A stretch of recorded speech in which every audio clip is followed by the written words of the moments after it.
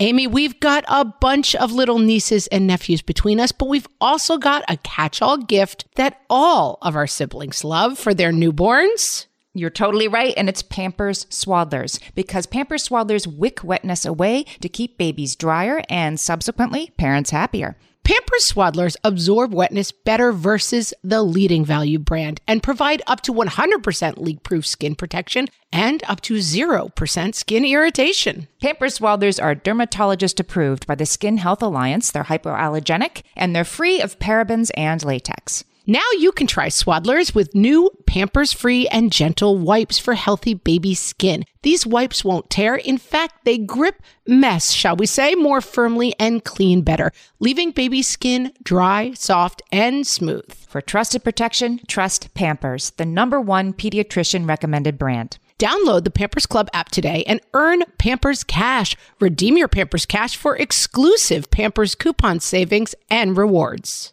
Only redeemable via Pampers Club. Pampers Cash has no cash value. Here's just a sample of this month's bonus episode, which you can get by signing up for What Fresh Hell Plus at whatfreshhell.supportingcast.fm. Hello, everyone, and welcome to this bonus episode of What Fresh Hell, Laughing in the Face of Motherhood. This is Margaret. And this is Amy. And today we're talking about the worst jobs we ever had. Not parenting. I will say, we love parenting is not my worst job, but I will say that all the jobs that I've had that are not podcasting with Amy Wilson have kind of stunk. Like, I mean, horrible. I'm glad this isn't called the best jobs. They've been horrible, basically. I mean, even the jobs I kind of wanted. I mean, I laugh all the time that there's an old joke in freelance writing where it's like, oh my God, I got to get a job. Oh my God, I got to get a job. And then you get a job and it's like, I don't want to write something. And that's kind of how I always felt about, like, I would get a job and be like, write the Bratz movie. That sounds like a terrible thing to have to do. It sounded like a great idea until it happened. Yeah, like I wanted a job so badly. Amy, what was your first ever job? I actually know the answer. Can I play I Know Amy Wilson So Well? Sure. You were a 13-year-old church secretary, correct? I was 14, but yes, when I was 14 years old, and this was not my worst job. I loved this job. I worked 3 days a week after school. At the church rectory. I'd answer the phones starting at like 4 o'clock because the other secretary was going home at 5. She was, putting the cover over her typewriter and stuff. And then the dust jacket over the typewriter, people. And so I would track the oldie-timey days. I would track who gave what for the collection. And during Catholic Mass, they pass around like a basket at one point and collect. You don't give money once a year. You give money sort of every week. And I would track that, which is a lot for a 14-year-old. And I also typed the bulletin that you get every Sunday. Like, I can't believe they had me in charge of this stuff. And then I answered the phone and I answered the door. And and the priests had a cook come in and cook for them, like a really... not a chef. She was like a really good cook, a woman who lived like down the street. She'd come in and cook, and I would have like gourmet meals with the priests it was just like having like 6 grandfathers. They wanted to know everything about what was going on at school, who said what to who. They'd come to see me in plays and bring me flowers. Like it was like the best job ever. Do you remember what your salary was at this job? $3 an hour. Yeah, I was going to say that tracks. $3. I remember having a babysitting job once, and I babysat all the time, and I made $2 an hour as a babysitter. And I once went for 7 hours to someone's house. Like, it was like 4 in the afternoons. I played with the kids all afternoon. Then I made them dinner. Then I hung out with them until I got them down, gave them baths, put them down at 11 o'clock at night. And I definitely remember the parents coming in and handing me $14 cash and thinking, this isn't it. Whatever's going on, this isn't it. Like, for $2 an hour, I don't know what I was ever thinking. What a ridiculous rate of pay. I mean, it was like the 80s. I mean, but $14, like I couldn't even buy a top at Limited Express. Like, what was I doing with my life? And I definitely... at that point was like, I got to get out of the game. Like, I don't know a lot about economics, but I know that $14 after the amount of harrowing work I have put in chasing around 3 kids for 7 straight hours, this is not worth it. I was just thinking about this yesterday. Like, being an Oldilocks has its privileges, right? I was listening to it was an episode of Maintenance Phase, and they were talking about how Elizabeth Taylor, okay, so I won't get too off track, but Elizabeth Taylor was a child movie star, and she was making $15,000 a year for Warner Brothers. But one of the hosts was like, so I looked this up, that's actually $660,000 in today's cash. So she was actually like fabulously wealthy. I'm like, but was she though? Like, did $15,000 ever sound like a lot of money? Like, sure, $2 when we were kids is worth like maybe $12 now, or I know, who knows, but $2 still sounds like $2, doesn't it? Like it sucks now, and it sucked in it's the a 80s. Great point. You can, if you want to quit the podcast and pursue a PhD in economics, I feel I would read this thesis statement, like, because $2, I would like to know, like in 1985, what is $2 in today's money? It can't be that much. Maybe it's $5. I don't know what it is, but it wasn't enough to buy anything I wanted. $14. Yeah. So I got out of the game and I moved on up to Baskin Robbins Scooper. Okay, and was flavors. that a best or worst job you've ever had? Which side of the fence is that It on? was a neutral job. It wasn't a great job. It was easy.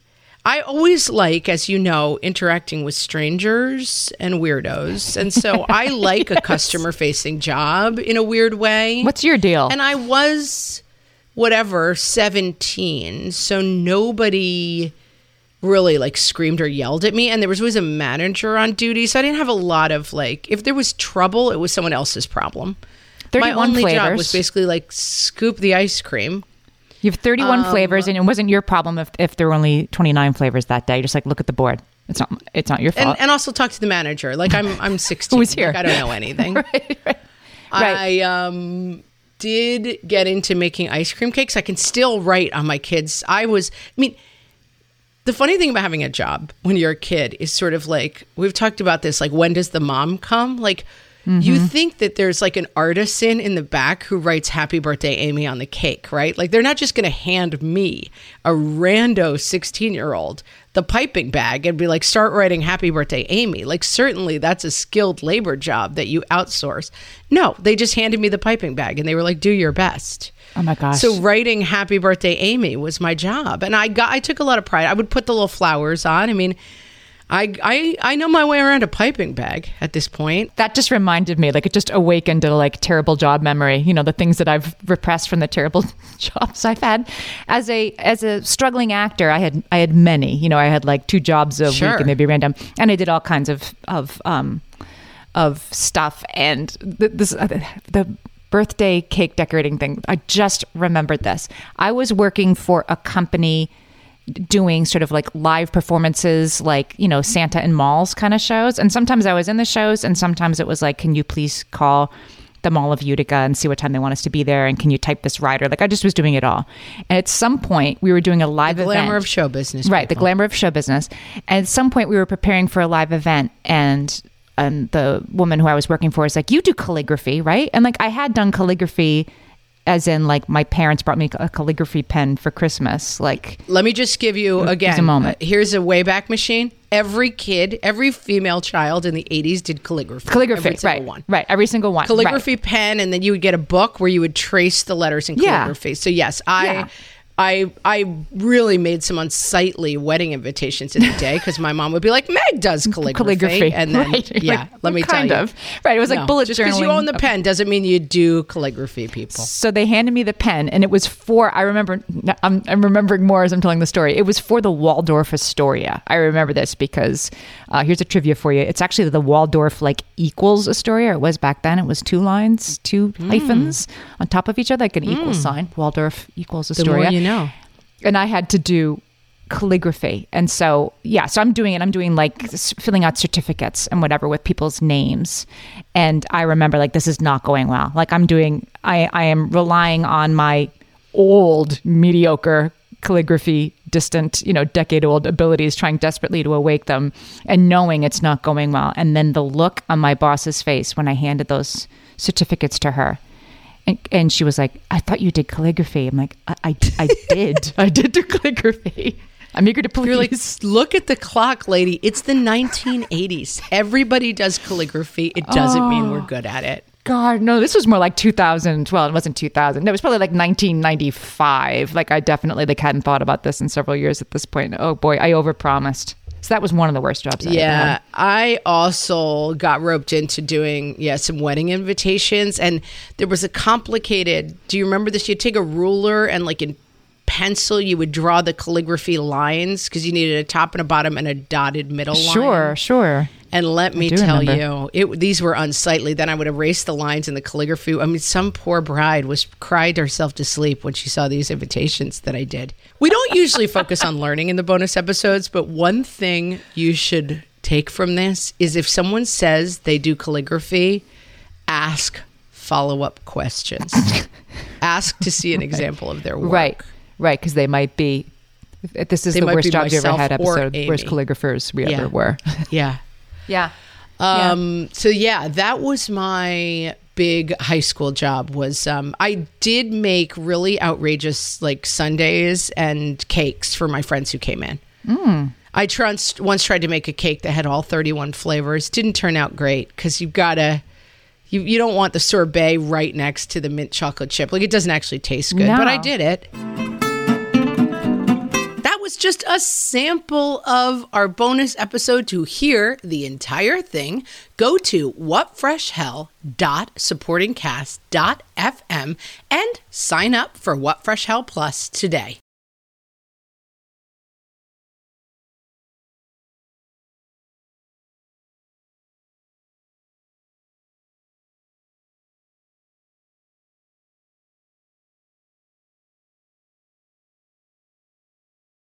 Margaret, it's an exciting news day. An exciting news day indeed, Amy. A few years ago, we launched our first spin-off podcast, Toddler Purgatory, hosted by the hilarious Blair Brooks and Molly Lloyd. And guess what? Now Blair and Molly are back with their all-new podcast, Unsticking It. You know Blair and Molly as two busy moms and actors, and somewhere between potty training and the pandemic, they both felt like they lost their creative kaboom. In their new podcast, Unsticking It, they are going to talk about how all of us can get back to what lights us up after motherhood. Amy, I need this. Me too. And Blair and Molly will be talking to fellow imaginative minds. We're talking actors, artists, and creators of all kinds about how we can all unstick ourselves from whatever muck we're stuck in. Follow, subscribe, and listen to Unsticking It wherever you get your podcasts. That's Unsticking It with Blair and Molly, because sometimes life sucks.